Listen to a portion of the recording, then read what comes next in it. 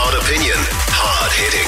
News Talk ZB Early Edition with Kate Hawkesby. Thanks to digitalboost.co.nz.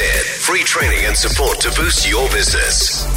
5:20. Mayors up and down the country are still far from convinced over the government's Three Waters reform program. The plan is for the 67 local and regional councils' drinking, waste and stormwater to be absorbed by 4 entities.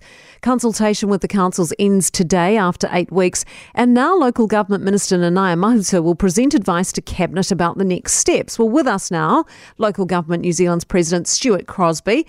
Stuart, there are small pockets of support, but is it safe to say the general consensus from councils is that these reforms are a no-go in their current form? That's correct, Kate. Yes, there is considerable concern over the design of these reforms, and councils, as you say, had to yesterday to express their views on it. But overall, there has been a desire for a case for change, so let's not forget that. But there are some elements in this proposal that council has deep concerns about. Well, Mahuta says some councils don't understand the detail and are struggling with misinformation. Is that true?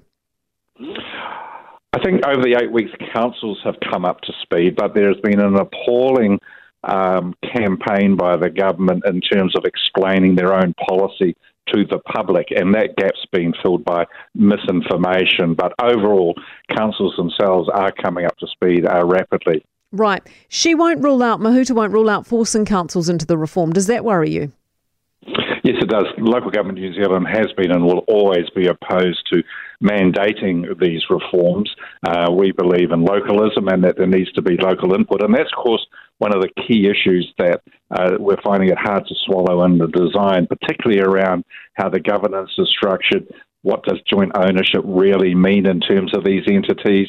And how will these entities actually service small communities? So there are a range of issues that are very important that will need to be addressed as we move forward. So what happens now? What advice will she be presenting to Cabinet over this? Well, there's a report being constructed probably today that will summarise all the key issues from all the councils, all 67 of them. That will go to Cabinet, and we understand that will also be made public because we're doing our own summarisation of all those issues, and that will be public. Then they'll consider that, and then they'll decide what they're going to do moving forward. And it's absolutely critical that the government do listen to these concerns and redesign the current proposal to make sure that they're considered and executed appropriately. Otherwise, there will be a bigger pushback than you're seeing now. Yeah, very much so. Hey, just briefly, Stuart, what's all this about the government wanting the power to delay next year's local body elections? No, that's not quite true. We actually read the bill yesterday. It's in 6-week chunks, Kate. So if there's COVID around, yes, they're giving themselves flexibilities within 6-week chunks to move the date around. Already over COVID at the moment, we've had challenges with by-elections. So it's a sensible move. They're not moving the whole election to 2023. Right. Good one. Thank you for clarifying that. A lot of listeners up in arms about it, as you can imagine, Stuart. Thank you, Stuart Crosby, President of Local Government New Zealand. In terms of the councils that are on board with the water reforms, so far Nelson appears to be the only one that I can find.